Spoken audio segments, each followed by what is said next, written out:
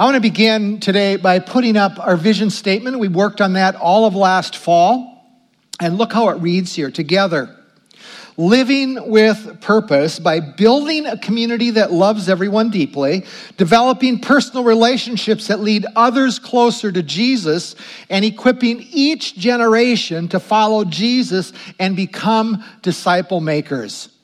Now, I need to connect this to the new series that we began last week called 13 Questions.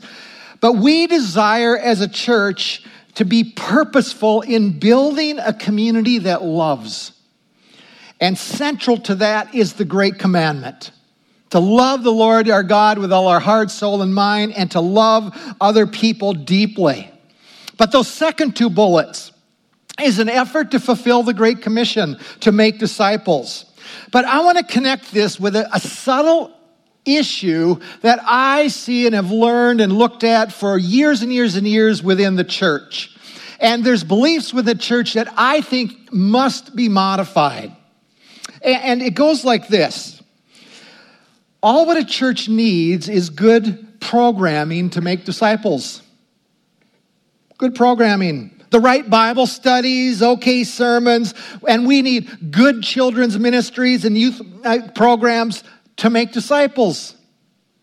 Now, realize that core belief can have unintended consequences. See, here's the unintended consequences. Too many Christ followers believe this. I don't have to walk with anyone else with Jesus.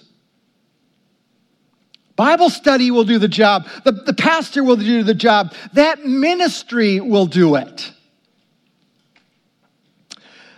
And I'm convinced, though, that this default belief is one of the reasons why the church has been losing ground in the United States. More churches are closing their doors every day than are opening. Heard of that again this week on a podcast that I listened to. I've thrown this out numerous times. When students walk away from the body of Christ, the last Barna research says that 90% of them have what's called either really they abandon their faith or have a mushy faith in terms of walking toward Jesus. What's our response? We want to become a church that's helping us become individually disciple makers. Disciple makers. And the starting point for us is a book called Disciple Makers Handbook. We started last fall. We're offering more classes here this winter and this spring. Step number one, it's really to equip people to walk alongside of other people toward Jesus. Now, one of the things that we're doing in this class is we're keeping these classes small. And we get a much deeper class, much better relational class. And for guys, I just got to let you know there's a couple openings on one of the classes on Wednesday night. Larry, why don't you raise your hand? Larry is one of the leaders of that. If you're interested, and I would encourage you to really prayerfully consider it. It's not too late to jump in there with it. But here's how that intersects with our new series. If we want to walk with somebody toward Jesus, we need a toolkit. We need to be equipped to pull out and go, how do we walk alongside of people? And one of the things that we can do is learn these questions that we're going to have this series on, these 13 questions. See, these apply as you walk with people, but also recognize another component of it. This applies to all of us deeply, these questions. Matter of fact, I feel like God is asking me to go farther in how I answer them. But last week we tackled question number 1, and it's a foundational question, and it's this: what is your definition of God? This question, the way you answer it, intersects with all of life and those other 12 questions.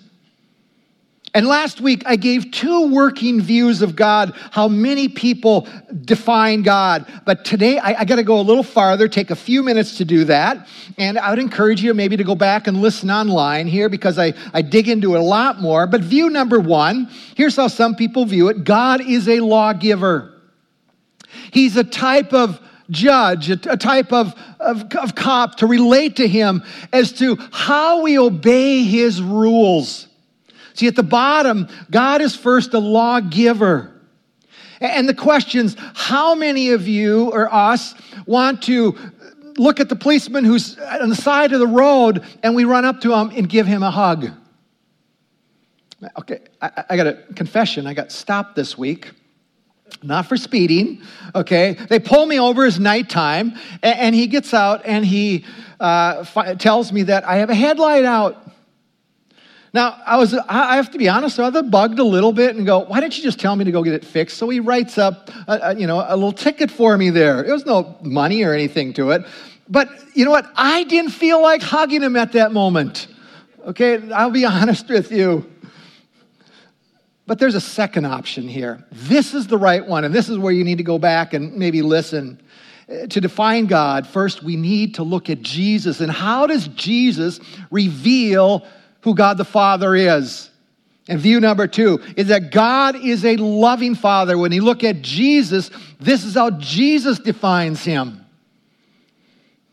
Go back and listen. But I want to give you 2 more today, very quickly. Then we're going to move to a second question. But view number 3 is this. God is distant. He's sovereign, way up there. He's powerful. He's a powerful force. And I'll have to admit, this was my view for many, many years. And I said this last week. There's a strong correlation many times here with this view of God and your Father. See, our fathers, we have to admit that it impacts our definition of God when we hear that word Father. But for me, my dad was nice. He wasn't a controller. He didn't give us a lot of expectations. He just wasn't relational. You know, when we went to his funeral, I did the service. I was leading the service, and people would get up, and they were telling about my dad, going, "Boy, your dad, it was such a nice." He was a Mr. Rogers kind of guy. But all 6 of us kids were looking at it and go, "Anybody really know Dad?" And the answer was no. I don't even remember sitting in his lap ever. But realize what it does, it promotes a distant God who's not relational. Now, the evangelical world doesn't teach this. It's just kind of absorbed. And this view is far more popular than you understand. Matter of fact, if you go back to the early church founders, or even into the Constitution, early United States people, Benjamin Franklin held this view, Thomas Jefferson. I came across a quote from Franklin that said this: God was supremely perfect, but God doesn't care one bit, quote, for such an inconsiderable nothing as man. That's how he viewed him. But if God is distant to you today, here's what I would encourage you to do. Put a set of relational glasses and look at it through the lens that God is a good Father, then jump into the Scriptures. James 4 has a great understanding because it says, draw near to God and he will draw near to you. See, that's where we need to go in this view. But there's a fourth view here. The view number 4 is this: that it's God in a genie bottle or in a lamp. Now, let me put another picture. Anybody know what lamp this is? From Aladdin. And it kind of goes like this. If you rub God's magical lamp, he's going to give you the answer that you want and deserve. I don't know if you realize this, about 17% of Christians in the United States hold on to this view. And this view has a very distinct theology. And years ago, people, actually early in the 20th century, early 1900s, they cherry-picked some theology out of the Abrahamic covenant to claim extra spiritual blessings. And essentially it teaches that atonement gives you extra blessings that we deserve if we just claim them. Health and wealth and a happy life are divine rights of people. And this belief implies that the work of Christ on the cross goes beyond just the atonement for sin and even reestablishing a relationship. It includes the right to remove sickness from our lives and poverty and heartache and even suffering.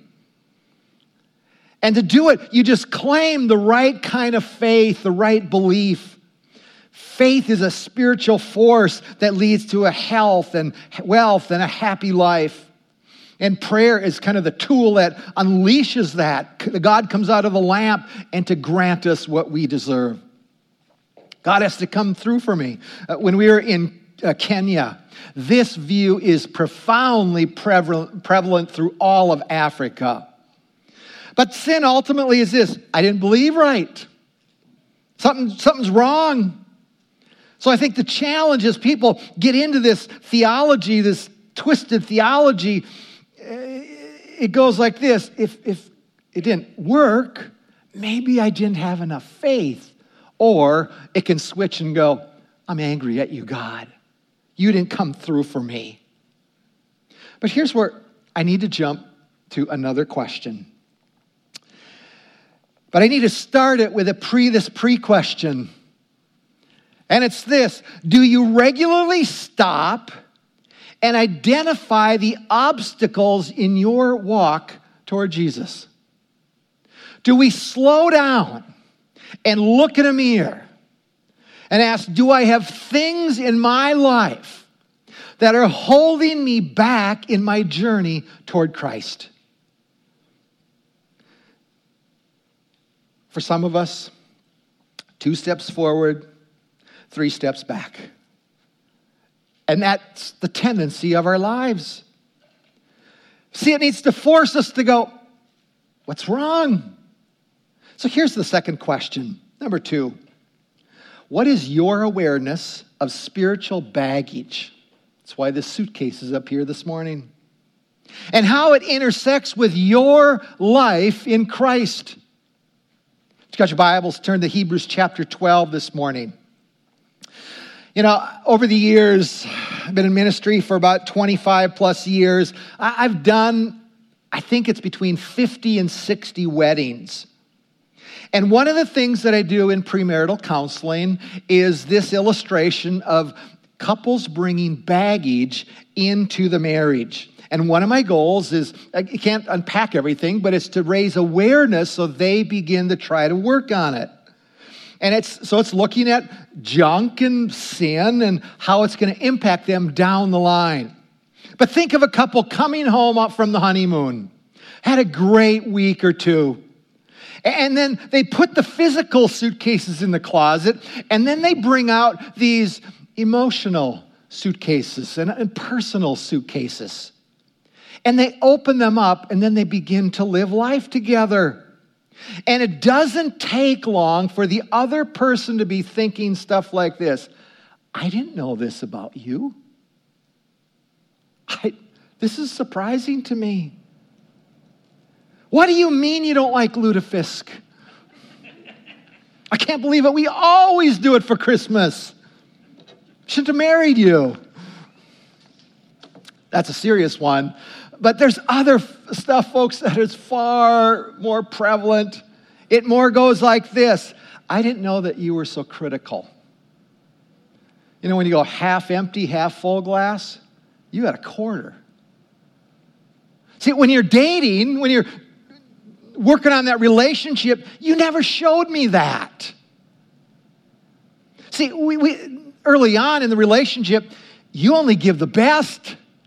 You show your best. You leave the baggage in the closet. It's kind of like we do when we come to church, to be honest with us. I think we have to admit that at times. See, when the guard comes down, the real person comes out after the honeymoon. But the question, are we aware? Are we acutely aware of our own baggage that hinders our faith? And I'll tell you this, from working with people for years and years, many people are unaware of it. They never stop. They never open up the suitcases. They don't know the stuff that's held in them. And they don't realize that that stuff is holding them back from running toward Jesus. Look at the text today. 2 verses. That's all we're going after. Hebrews 12, 1 and 2. Therefore, since we are surrounded by so great a cloud of witnesses, let us also lay aside every weight and the sin which clings so closely, and let us run with endurance the race that is set before us, looking to Jesus, the founder and the perfecter of our faith, who for joy that was set before him endured the cross, despising the shame, and is seated at the right hand of the throne of God. See, this verse reminds us there are things that are holding us back, hindering that movement toward Christ. Let me give you some baggage realities this morning to unpack those couple verses. Letter A, the first one in your notes, if you're following along in the outline. Some followers of Christ envision Christianity as a summary of their conversion experience. What do I mean by that? It goes like this. People know they were lost, and now through the Holy Spirit, they've found Jesus. They've confessed their sins. They've turned to him. They're born again. But basically, they stop there. Or very little movement in their progress toward Christ. See, the conversion is basically the highlight of their walk with Jesus. And if that's people here today, I'll tell you this, you are missing a whole bunch of stuff. We got to go farther. But the fact that some Christians are oblivious to the fact that any progress is needed. You know, it kind of goes like this. Isn't it enough that I believe in Jesus? Life is good. It's not going that bad.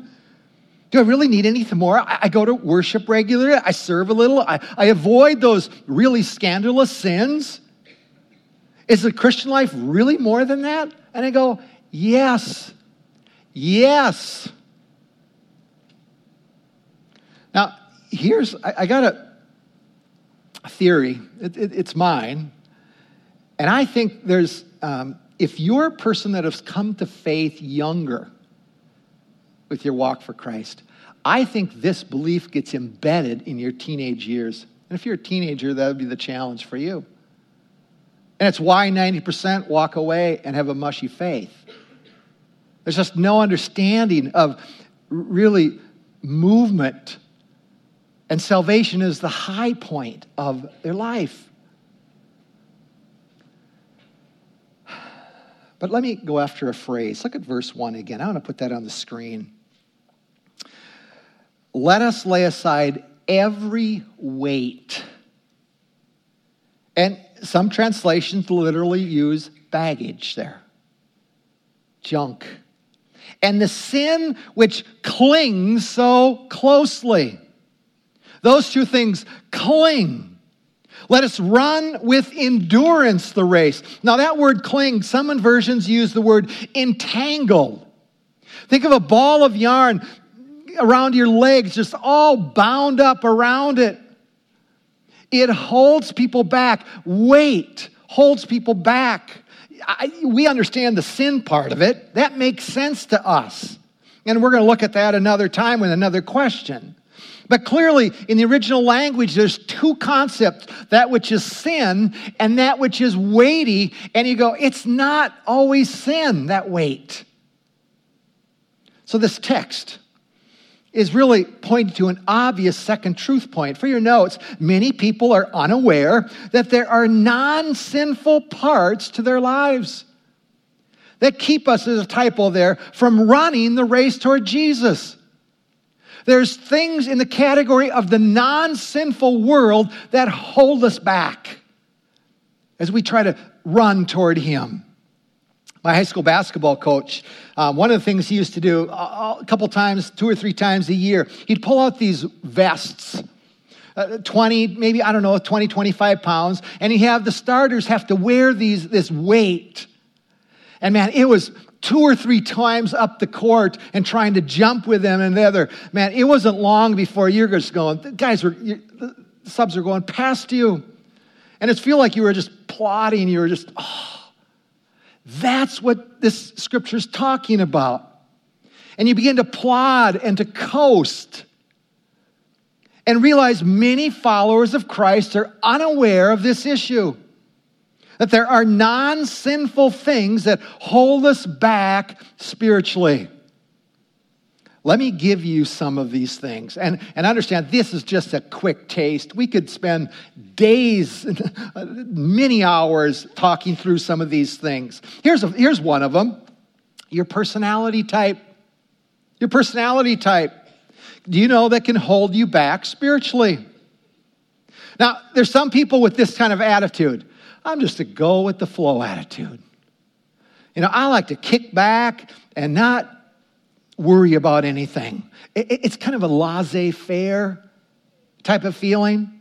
And there's good to that kind. Matter of fact, they don't struggle with stress. And they don't struggle with anxiety so much.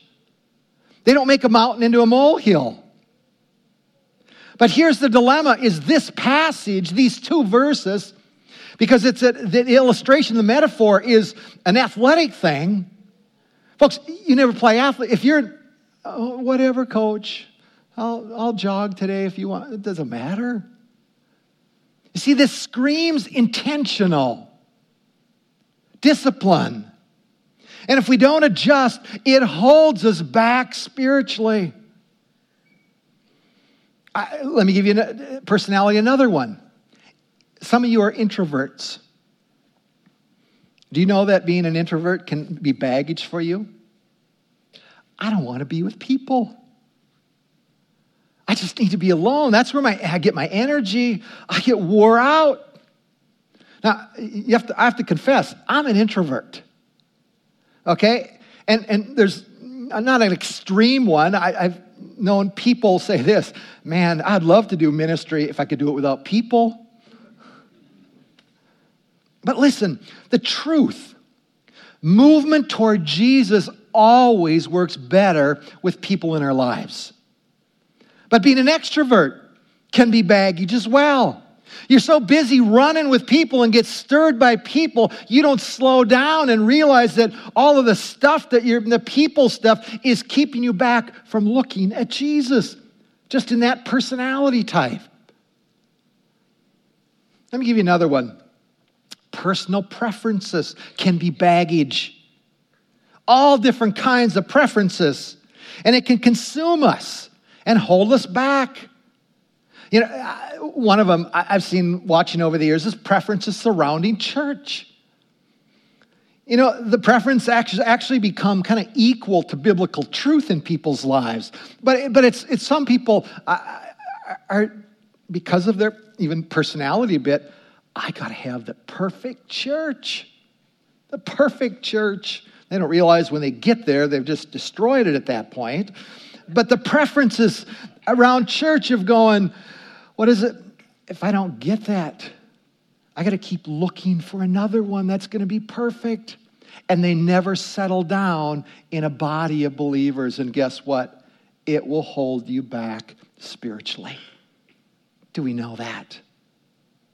I've watched people get bent out of shape with the versions of the Bible. It holds them back.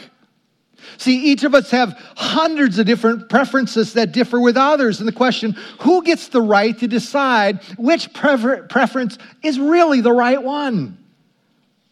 Watching even over the years, people actually looking, I got to have the right type of Bible study and the right teacher before I commit. And then they never commit. Baggage holds them back from jumping in. I see people close themselves off to learning and applying the scriptures because the method isn't right. Ken, you don't preach expository like they define it, okay?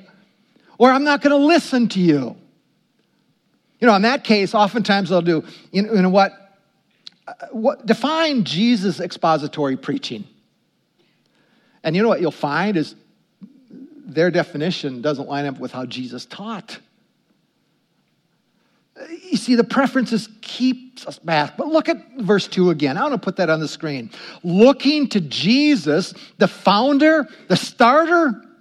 and the perfecter of our faith. The founder and the perfecter. It's not about just the right Bible study. It's not about just the right worship. It's not about my perception, of the right teaching. Our preferences can hold us back. But you understand, Jesus is the one that we got to pursue. Here's another one, though, that keeps people in the stands and kind of on the sidelines. The baggage of coasting and settling for a good enough spiritual life.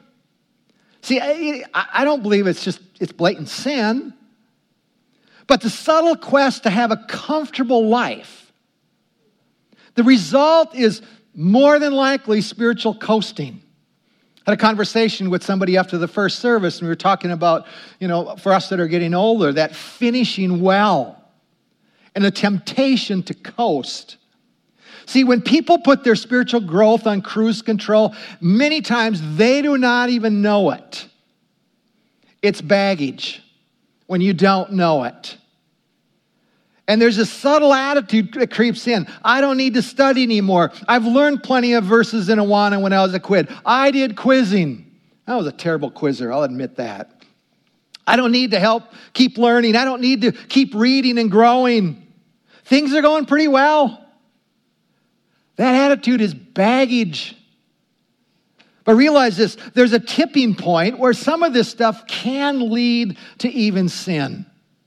When the love of comfort and money takes complete control over you, there's a tipping point. Ease and comfort and whatever is more important than Jesus. Here's another one. Our families. Now, this belief actually goes back to when I was a youth pastor in the early 90s, mid-90s. And when I bring this up, I recognize that there's people that get irritated a little bit on the inside. Now, it doesn't mean that you throw your family away because they're baggage. Not at all. You're called to walk with them toward Christ, helping them become disciple makers. But they become a weight when you decide that family is bigger and more important than the kingdom of God. The greatest sermon that was ever preached was Jesus that preached it. In Matthew chapter 6, the Sermon on the Mount, he talks about fear and anxiety and about really that people's need to control their lives and not trusting. It's really a section on trusting God, okay? And then he comes to some incredibly powerful verses. I want to put them on the screen. Look at Matthew 6:32. For the Gentiles seek after all these things, and your heavenly Father knows that you need them. But seek first the kingdom of God and his righteousness, and all these things will be added to you. Do you know what will happen when it becomes a weight and it holds us back? We twist the verse just a little bit. Seek first my family and his righteousness, and then all these things will be added on to you. But that's not the text. Jesus tells us to seek the kingdom first, and that's what he modeled with his earthly family. Sure, we got to figure it out. But realize as well, there's a line even on this area that we can cross where family literally becomes an idol. It's been written about for about 25 years, and it's still a relevant topic in the church today. But let me go after another one, because this passage actually points to even more. It's the baggage of fear, anxiety, guilt, shame. Now, you got to catch something. I don't put all these words in the category of sin. Not at all. We have emotions being created in the image of God, but they're overcome by the flesh sometimes. I understand that. But these words can create a weight on us that hold us back spiritually. See, is all fear and anxiety sin? No. Jesus was actually troubled in his spirit at times. But our emotions exist in a fallen world, so there's pain and struggles and issues, and they are real.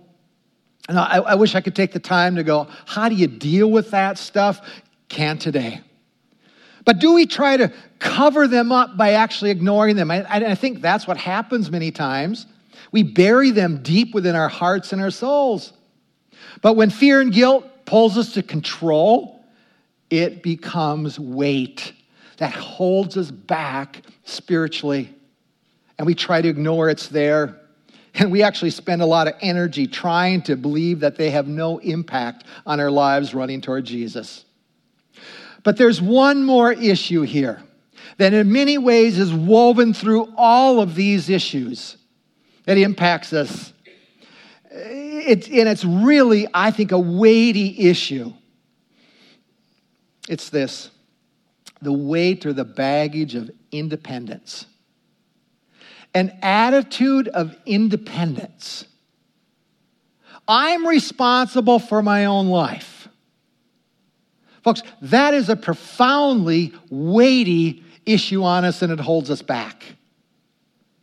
Let me give you kind of a partial answer to it, and just where we have to go, letter C. Freedom of baggage begins by understanding this weight. Folks, this is like a 10-pound gorilla on our backs. You know, I never knew my grandfather on my mom's side. He died in a farm accident, and my mom was the oldest, and she was just married. It was just after that, so there was no grandkids involved. So I never knew my grandfather, but I understand he was an alcoholic. That's heavy weight. That's baggage.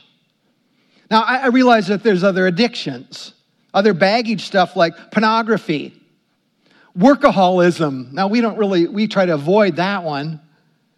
There's control addictions. There's drug addictions. All kinds of stuff out there. That's weighty stuff that holds us back. But there's an observation, even with these things, that I've had for years and years and years on these tough issues. It's this: people always tend to believe that they can deal with the stuff and the weight on their own. And it rarely works. People look at this verse, get rid of the weight and the sin that entangles, and they believe it's all up to them. It's that independent spirit. I got to pull myself up by the bootstraps, and I can get rid of it. But look at verse 2 again. Looking to Jesus, the founder and the perfecter of our faith. We got to catch, there's a couple things going on here. Two things that we must understand. First, it's to keep our eyes on Jesus. Looking to Jesus, the founder, that word perfecter. He is actively, when we bond with him, he is the one that can deal best with the weight. But here's the deal. Too many people take a half-hearted effort to actually look at Jesus. It's good enough. My faith is good enough. And you go, if that's where you're at, you're living a life, an illusion right now. But there's a second component to this. And there's a core issue that keeps people from getting rid of the weight that's connected to that. And it's the consequence of independence. And let me put the last statement for your notes on there. The consequence of independence is we avoid inviting people into our lives that can speak toward the weight and the sin that holds us back. Now we got to catch something here. When it says Jesus is the perfecter, one of his primary tools is to use other people in our lives. In our lives. Now, we look and baggage kind of goes like this. I've got my friends.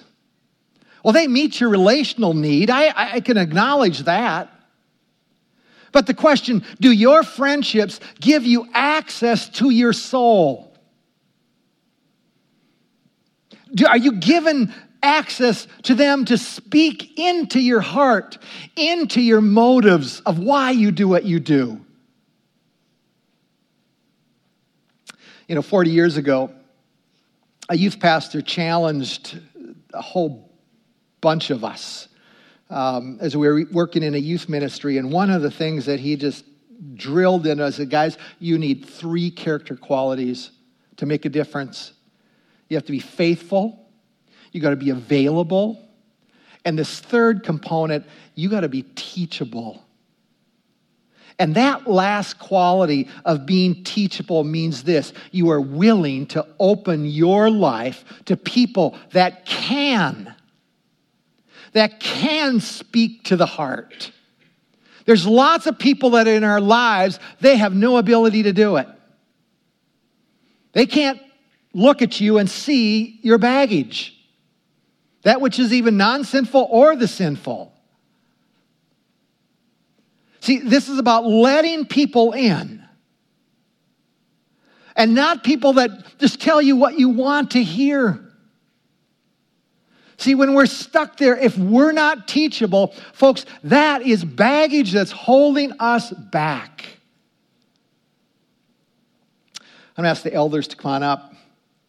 We're going to hand out the communion, the bread. We practice open communion, and I would encourage you just to wait and take it. So, guys, I'm going to ask you to begin to hand it out, and I'll finish here as you're doing that. My wife, well,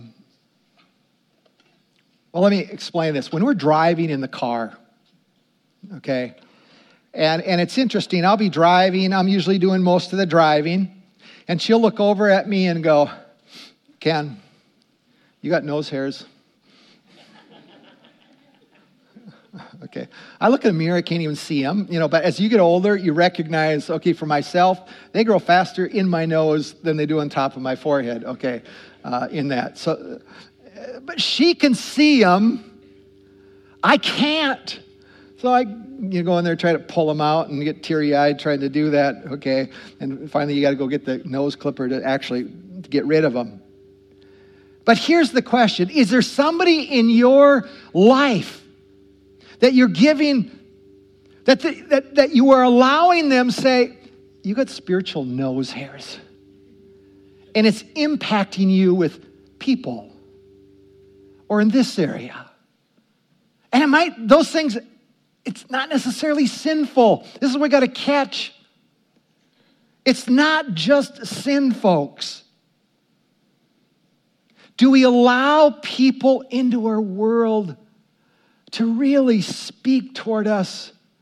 God has chosen to use people in our lives so the truth of who God is can flow through another person and into us. Look at a passage. Do we allow this to fulfill even pursuing Christ? Proverbs 27:5 and 6. A truly good friend will openly correct you. You can trust a friend who corrects you, but kisses from an enemy are nothing but lies. See, do we have people in our lives that have the capacity to see us, to speak toward it? It's why we need mentors in our lives. I got to make a commitment to invite people into my life that will speak toward me. See, iron sharpens iron, but sometimes you try to sharpen yourself by people who don't have the capacity to be iron. Or we find people who aren't hard enough really, or aware enough to reveal our bags. See, how does it intersect with our life in Christ? See, this passage, throw off the weight and the sin that so easily entangles, clings to us, and then we run toward Jesus. That's what we're called to do. But this table represents a work of Christ, and it's a reminder to us that he wants us to experience not only freedom from sin, but he wants to use us for his kingdom in such a way, and the things that will hold us back even in that area. So we want to do this. But we want to give thanks. It's because of Jesus and what he's done that we can gather together, and that he is the perfecter in our lives, and we celebrate that today. Let's stand. Let's worship God. He's the audience, but he wants to work in our lives. He's not done with us.